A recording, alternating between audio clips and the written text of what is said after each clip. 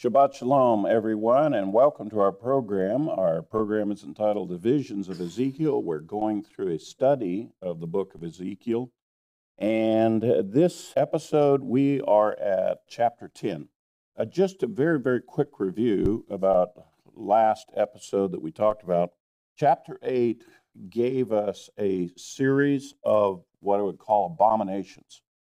Ezekiel was shown in the temple at various positions in the temple, beginning at the north gate, continuing to the wall of the inner court, to the position between the porch and the altar, ascending level, maybe I should use descending levels of abominations that were taking place. And then suddenly in chapter 9, we're talking about an incredible judgment of God in which that there's these 6 angels with shattering weapons, it says, and God tells them to go out and judge God's people for participating in these abominations. And there's another angel that follows them who has an ink horn. He has a device for writing, and he goes out and he is to put a mark in the forehead of all those that belong to God that sigh and groan at these abominations. Now, we see that last angel that's going out to put a mark in the forehead. That is what, in the book of Revelation, it's talking about the sealing of the 144,000. If you recall, the start of the Great Tribulation is the abomination of desolation. It is the shutting down of God's altar, which is a further abomination, even greater than the ones that Ezekiel saw. And it results in the 144,000 being sealed. But one of the things that Ezekiel brought out here in this one, which is something that Peter talked about at the end, Peter said judgment comes first on the household of faith. And in Ezekiel chapter 9, it becomes very clear that God, before the judgments that happen in the Great Tribulation, for example, the seals, trumpets, and plagues, the first judgments from God are going to be on the household of faith.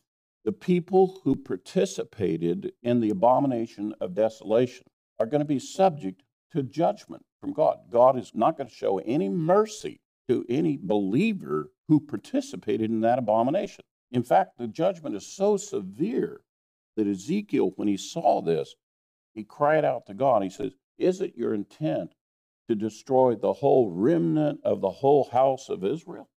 And of course, God said, no, it's only those who participated in the abomination. This is the reason why, over the many years that I have shared with you on eschatology, yes, there's an altar that's coming one day. Yes, it's going to get shut down.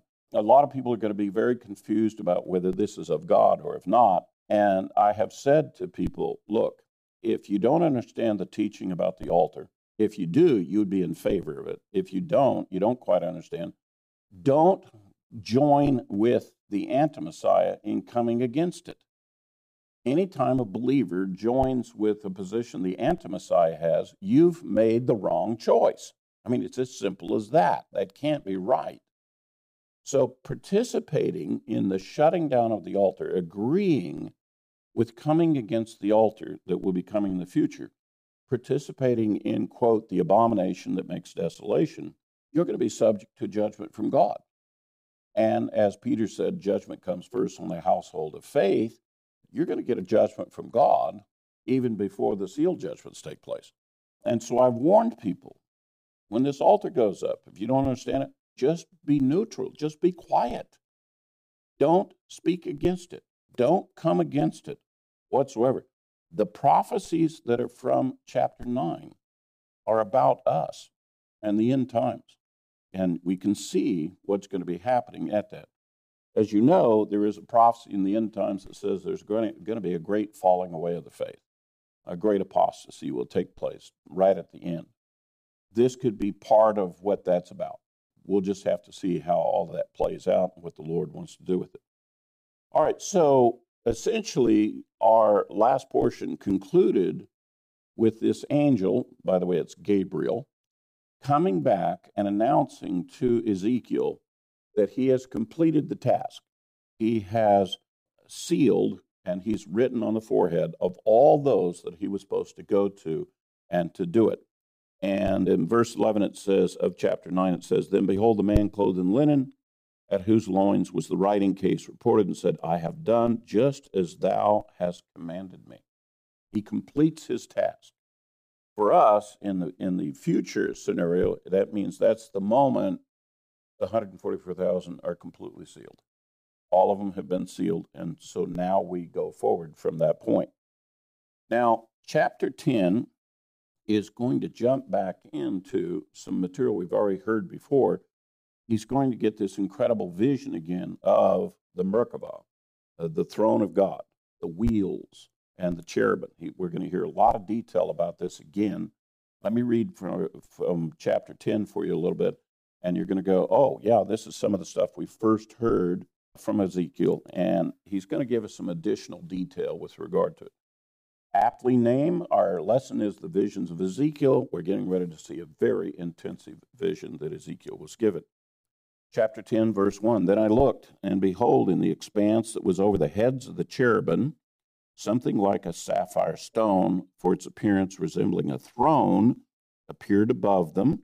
And he spoke to a man clothed in linen and said, Enter between the whirling wheels under the cherubim, and fill your hands with the coals of fire from between the cherubim, scatter them over the city, and he entered into my sight. So let's get the vision here. The cherubim are on the underside of the throne of God. The throne of God actually sits in the wings of the cherubim.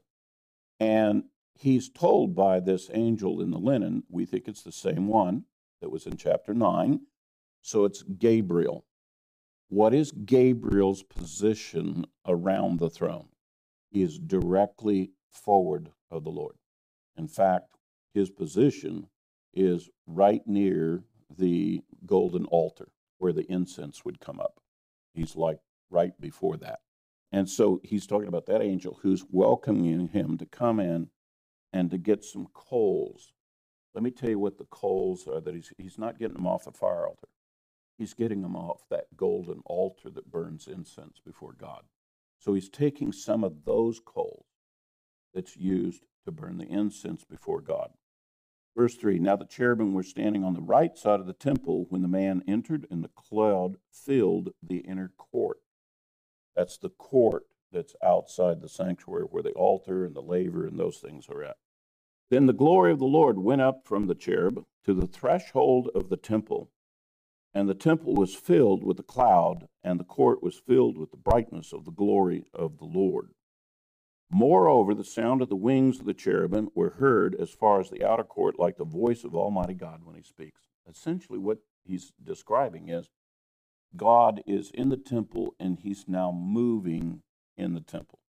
He's not in what we would call the Holy of Holies, the normal place where he's moved to the threshold of the temple. Now, there's some speculation as to exactly what is the threshold of the temple. There, in the second temple that we had that was in Jerusalem, there was a very high point that was on the southwest corner. And the western wall's on one side, the southern steps on the, and there was a point up on the top. It was where the elevation of the Temple Mount looked down, and it was called the threshold of the temple. It may have been there that he went to that high point. That particular point in the temple was the place where the priests, when they wanted to sound the trumpets throughout the city, that's the place where they would go sound the trumpets. That's where they would make a pronouncement that's to the nation, to all of the people. We think, in this scripture here, we think that's the place where Ezekiel's describing that the throne of God has moved to that point in the temple. So it goes on here to say, let me go to verse 6. And it came about when he commanded the man clothed in linen, saying, Take fire from between the whirling wheels, from between the cherubim. He entered and stood beside a wheel. Now, we're talking about the coals that comes from the golden altar. Then the cherub stretched out its hand from between the cherubim of the fire to the fire which was beneath the cherubim, took some, put it in his hands of the one clothed in linen, who took it and went out. And the cherubim appeared to have the form of a man's hand under their wings. The cherubims have hands. They have 4 wings, but they have hands also. In other words, they're just not wings. There are hands that they have under the wings. Then I looked, and behold, 4 wheels beside the cherubim, 1 wheel beside each cherub, And the appearance of the wheels was like the gleam of a tarnished stone. Remember, there's the cherubim, and then there's the four wheels that are underneath, the mobile part of the throne. And there's many descriptions of this, and that's what he's describing again.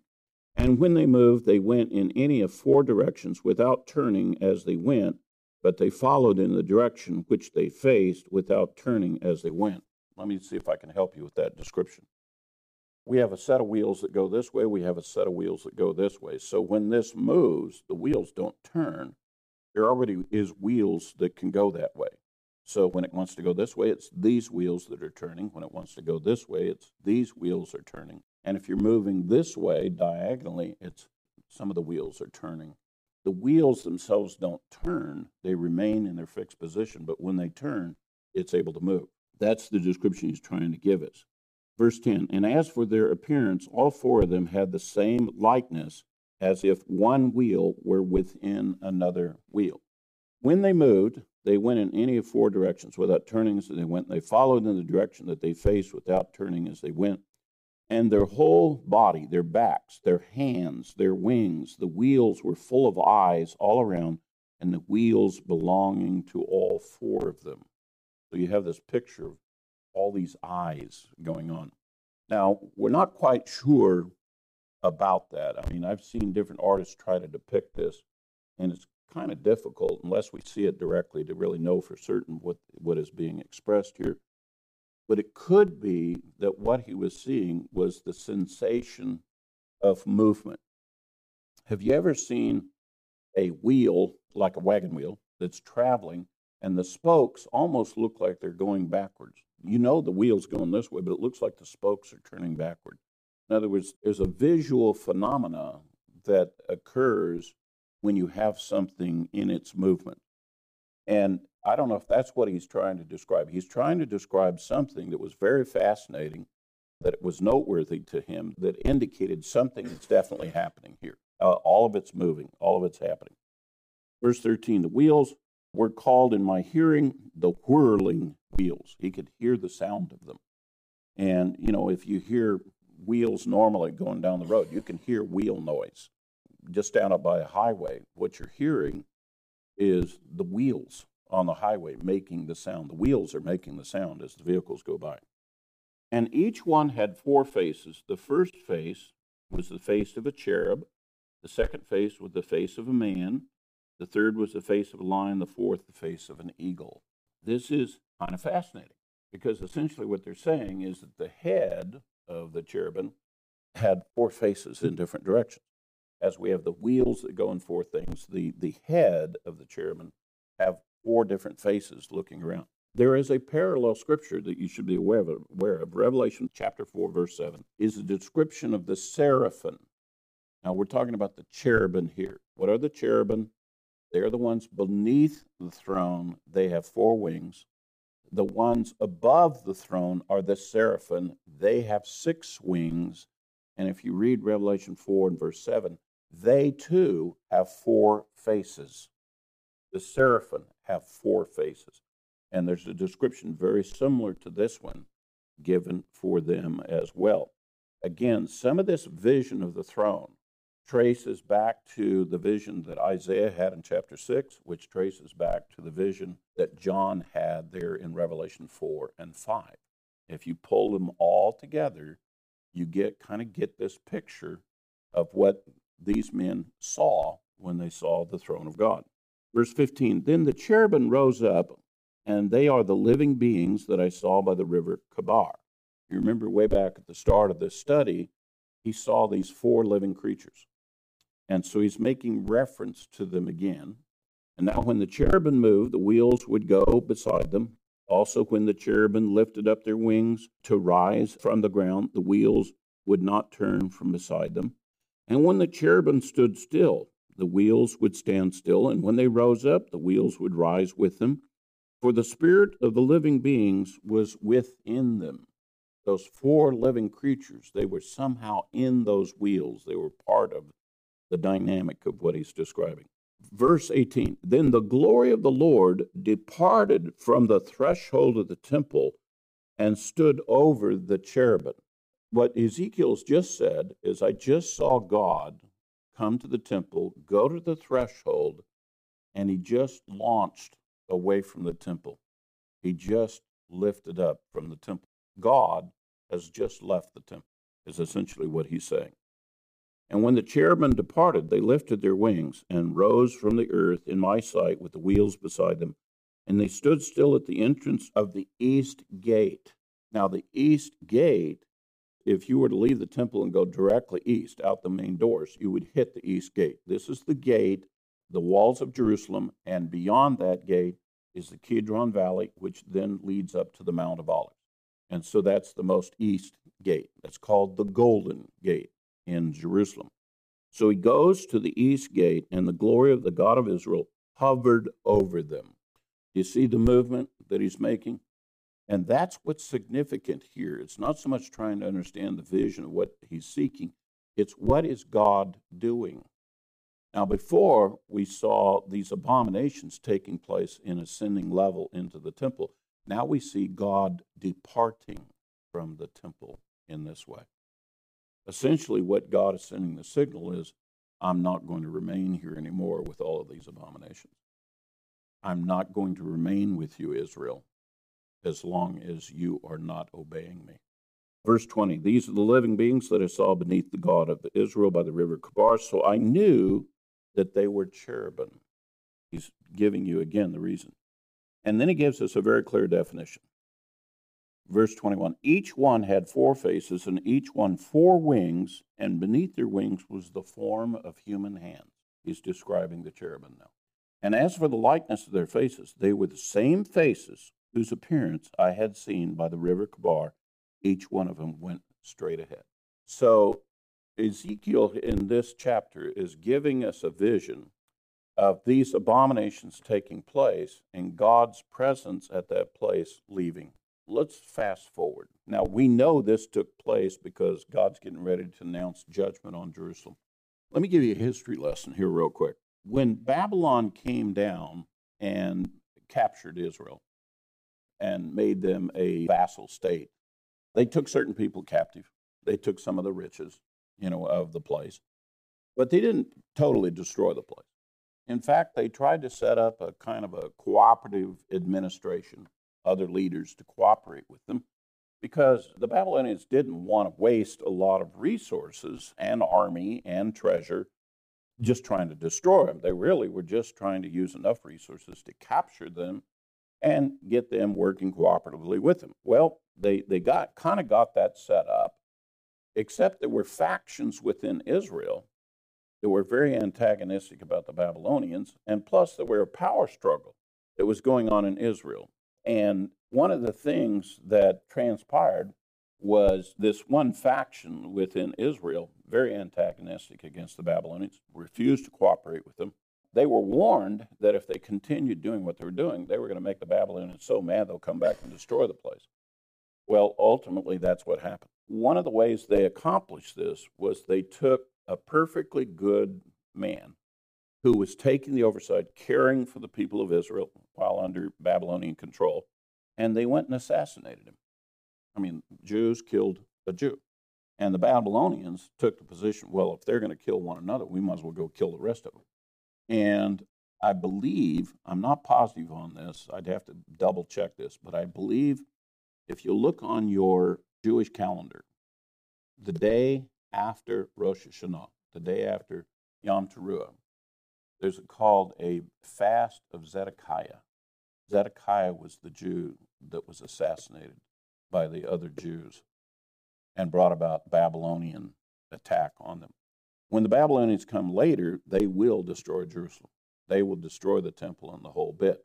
Now here's Ezekiel in the land of Babylon prophesying to Israel, telling them that the Lord is getting ready to depart from Jerusalem, and he's going to let the enemies come and destroy the place. And he's going to leave the temple that's going to get destroyed because of the abominations of Israel, because of the viciousness in the land of Israel, and because of the things that were going on. So we're right at the point where he's gotten this vision where he sees God leaving. So we get to chapter 11. Moreover, the Spirit lifted me up and brought me to the east gate of the Lord's house, which faced eastward. And behold, there were 25 men at the entrance of the gate, and among them I saw Jaazaniah, the son of Azin, and Pelatiah, the son of Benaiah, leaders of the people. Now, those are real people that were in Jerusalem that were there while Ezekiel is over in the land of Babylon. They're the ones causing trouble. They're the ones that are bringing, the hatred of the Babylonians down on the people. They're the ones that have participated in harm to other Jews that are in the land. And so he's speaking to them, and God is speaking to Ezekiel, telling him what he's going to do with those men. And he said to me, Son of man, these are the men who devise iniquity and give evil advice in this city, who say, is not the time near to build houses?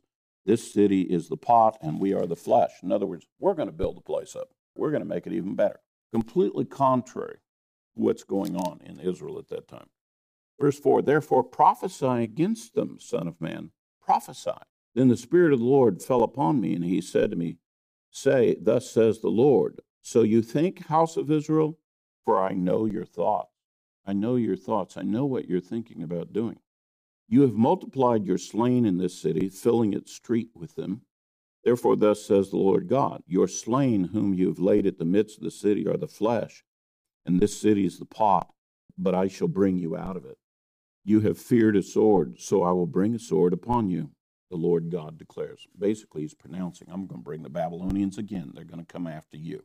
And I shall bring you out in the midst of the city, and I shall deliver you into the hands of strangers and execute judgments against you.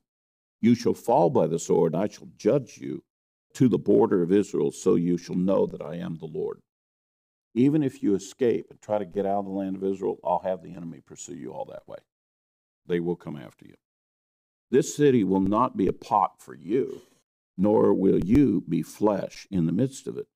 But I shall judge you to the borders of Israel. Thus you will know that I am the Lord. For you have not walked in my statutes, nor have you executed my ordinances, but you have acted according to the ordinances of the nations around you. You're just as vicious as the other nations around you. Now it came about as I prophesied that Pedaliah, the son of Benaiah, I'm going to say, died. And then I fell on my face and cried out with a loud voice and said, alas, Lord God, wilt thou bring the remnant of Israel to a complete end? He makes this prophecy, and the first thing that he hears after he makes the prophecy is one of the guys just died. We don't know the method that he died, but he died. And Ezekiel is now understanding, I prophesied again, he's dead. And so he's very concerned. Are you going to judge the whole remnant? Are you going to judge all of my brethren back there in the land? That's the question he's asking. Just like the question that he asked when he saw the angels going out to judge the household. Are you going to destroy the whole remnant of the house of Israel? Again, these judgments are so severe, and God is not showing any mercy at this point, that Ezekiel is constantly checking, is this the end of Israel as we know it? God's finally wiping us all out. That's how severe they appeared to him. Verse 14, then the word of the Lord came to me, saying, Son of man, your brothers, your relatives, your fellow exiles, and the whole house of Israel, all of them, are those whom the inhabitants of Jerusalem have said, go far from the Lord. This land has been given up as a possession. Therefore they say, thus says the Lord God, though I had removed them far away among the nations, and though I had scattered them among the countries, yet I was a sanctuary for them a little while in the countries where they had gone. You got to stop and go, what? You see, I understood that God was going to judge Jerusalem, was going to judge the people that were vicious in the land, but all of a sudden he's talking about, it's almost like shifting gears, he's talking about the people of Israel being scattered into all the nations. Now, we know the house of Israel was scattered by the Assyrians. The house of Judah had gone to Babylon, and we know that they will return. And we know there was some within Judah in the land of Israel that were judged by God. But all of a sudden he shifts gears and he talks on a much global level. And he says, yes, when I have sent Israel and all the tribes scattered in the nations, all those different nations, I became a sanctuary for them where they were at. In other words, God is saying, I'm preserving my people. I'm going with them in exile, and I'll preserve them. Now, that's very fascinating because That is a description of Israel scattered in the nations even to this day. The people of Israel are scattered, but God, it's very clear. The evidence is very clear. God has been out here in the nations with us, preserving and protecting the Jewish people, protecting the house of Israel, even though they didn't know who they were, but he's been protecting them and being a sanctuary for them. Now, with that said, listen to what he says now. And this is one of those places that's directly talking about us in this generation. Verse 17, therefore say, thus says the Lord God, I shall gather you from the people and assemble you out of the countries among which you have been scattered, and I shall give you the land of Israel. Well, you can mark right beside that verse, greater exodus. This is what all the other prophets talk about. They talk about that Israel is scattered amongst all the nations. Moses talked about being scattered in the remotest parts of the earth. From there, God will bring us back. Jeremiah talked about the days coming when you say the word Exodus, you'll not be talking about from Egypt. Isaiah talks about it. Here's Ezekiel, he's talking about it. They're all talking about this end time thing that will take place. Verse 18, and when they come, they will remove all their detestable things and all their abominations from it. Praise God, there is hope for Israel that there's a day coming that we will lay down and leave the idols of the world and all the detestable things that God hates and all the abominations. That's what the greater Exodus is supposed to do. We're supposed to leave trials and tribulations. We're supposed to leave Egypt, leave Babylon, leave them all, and return to the Lord clean and correct. Verse 19, here's how we accomplish that. I shall give them one heart, and shall put a new spirit within them. And I shall take the heart of stone out of their flesh, and give them a heart out of their flesh, and give them a heart of flesh, soft heart, that they may walk in my statutes and keep my ordinances and do them. Then they will be my people, and I shall be their God. But as for those whose hearts go after their detestable things and abominations, I shall bring their conduct down on their heads, declares the Lord God. There's another verse that says judgment comes first to the household of God. At the start of the greater Exodus, God is saying, we're going to leave all those things. We're going to leave Egypt. We're going to leave Babylon. We're going to leave all the abominations of the world. We're going to leave all the detestable things. You're now going to obey my commandments. I'm going to treat you differently. I'm going to put a new heart in you. I'm going to put a spirit in you. I'm going to help you to do this. But those that don't want to give up the abominable things, those that don't reject God's spirit at that point, God says, I am going to come down upon their heads. That's the first judgment of the Great Tribulation.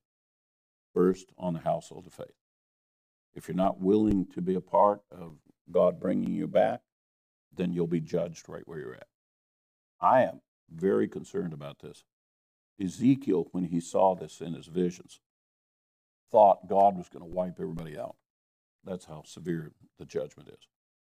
I'm not sure what we're going to see, but I do know we're going to be very concerned about it when it happens. And I take solace in the words that Paul gave us in 1 Thessalonians 4. The verses that most people refer to as speaking to the pre-trib rapture. In the very first verses of the paragraph describing the resurrection and the rapture, Paul says, do not grieve for those who go before you, who die before you. They'll be there at the resurrection. God will raise them up. But don't be concerned that they won't make that. And I think at the start of the Great Tribulation, we're going to see a lot of people that we think are in the faith, a lot of people we think are believers, and they're going to get judged. They're going to be summarily judged at the start of the Great Tribulation because of their participation in the abomination of desolation, because they came against the altar, because they agreed with the Antichrist. And I think they're going to be summarily judged. And I think when we see it, we're being told by Paul, don't grieve for them. It's okay. They're going to make it at the resurrection. God knows who they are. He'll deliver his people in the end. but they're not going to participate with us in this greater exodus. They're not going to participate with us to do harm. So with that said, verse 22, then the cherubim lifted up their wings with the wheels beside them, and the glory of the God of Israel hovered over them. And the glory of the Lord went up from the midst of the city and stood over the mountain which is east of the city. That would be the Mount of Olives. And the Spirit lifted me up and brought me in a vision by the Spirit of God to the exiles in Chaldea, that's in Babylon, to the vision so that I had seen left me. And I told the exiles all the things the Lord had shown me. Basically, he went and told the exiles, God's Spirit is leaving the temple, it's leaving Jerusalem, it's leaving the land. And now we're going to be subject to what happens there. Chapter 12, I'm not going to read word for word, but I am going to summarize for you what it addresses. He then directs Ezekiel to do one of these, what I call antic things. He's going to do a demonstration for those that are in the exile. He prepares himself where it looks like he's getting ready to go into exile. I mean, he's in Babylon, he's already in exile, but he's demonstrating what it would be like to go into exile if he were leaving from there. He is told to gather up his things, to not do it by nighttime, but in the daytime, so that his fellow brethren can see everything he's doing. And he's gathering his stuff, and when he's gathering his stuff, he's obviously doing this activity. And they're all looking at him and going, what are you doing, Ezekiel? He says, I'm getting ready to go into exile. Well, you're already in exile. Yeah, but watch me. I'm getting ready to go into exile. And it goes a little bit further. And then God, when he gets all the stuff ready to go, he says, now I want you to punch a hole in the wall. Don't go through the gate. I want you to make a hole in the wall, and I want you to make it look like you're escaping. And generally, this is what would happen. When a walled city was laid siege to, the enemy was coming against. When it came time to escape from the city that it was laid siege to, they would find a place in the wall away from the enemy, and they would dig a hole in the wall so they could escape the city. And so part of the picture of exile was gathering your stuff, getting through this hole in the wall so you could get on the outside of the city. And so he purposely, there's a wall apparently that he used for this demonstration. He, quote, digs the hole in the wall, and in front of everybody, this is in the daytime, he's not being secretive about this at all. Matter of fact, I think he's telling them all about it. He goes through the motions of digging a hole in a wall and getting through it and going through it with his stuff. Then he comes back and announces to them, this is what's going to happen. That everybody in the land of Israel is going to go into exile. All of them.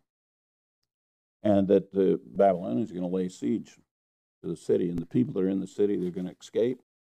They're going to have to punch a hole in the wall to get out. They're going to have to be a part of the destroying of the walls of Jerusalem just to get away from the enemy. Which brings us down to essentially, let me read to you this very last part so you can kind of get the sense of it.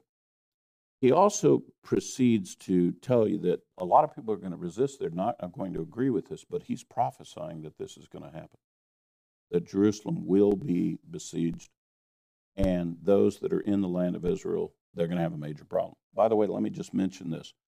Jeremiah, who's in these days, he's going to escape Israel and go down into Egypt. A group of people are going to take Jeremiah the prophet who prophesied about the Babylonian captivity. He's going to escape.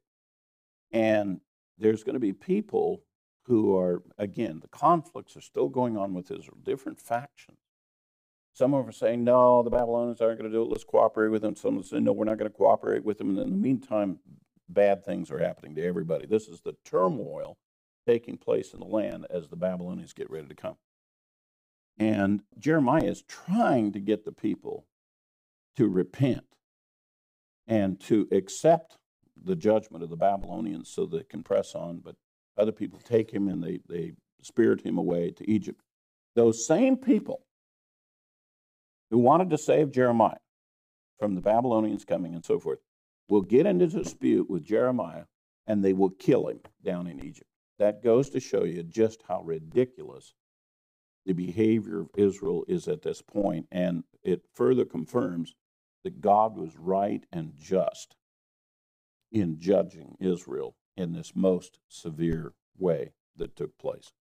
Let me read some of these last words for you. Chapter 12, verse 26. Furthermore, the word of the Lord came to me, saying, Son of man, behold, the house of Israel is saying, the vision that he sees is for many years from now, and he prophesies of times far off. They didn't think it was going to involve them. Why did they think that? Because it was a part of his vision. Remember where he talked about everyone scattered in the nation? They are correct. That part of the vision is about way far off from the days of Ezekiel. So they thought, oh, the whole vision is all about that. The whole vision is it's about many days far from now. It doesn't involve us. That's what they're saying. Verse 28, therefore say to them, thus says the Lord God, none of my words will be delayed any longer. Whatever word I speak will be performed, declares the Lord. So basically, Ezekiel now is going back and saying, there was a peace that I talked about far away at a future time. But what God's really saying about right now, today, that's going to happen. And that's going to happen here very quickly. So that brings us to the conclusion of chapter 12 of Ezekiel. And in the next episode, we're going to take it up from chapter 13. I hope you're enjoying our study in Ezekiel. It's kind of fascinating to look at all of his different visions and the message and how God used him to speak to his people for it. I'm praying that we too will be able to understand God's intent through the prophet Ezekiel, and the part that applies to us, unlike the people in his day, we will take it seriously and we'll consider, because beginning from now through the end of the book, it's all about the last generation, as you're getting ready to find out. Shabbat shalom to all of you.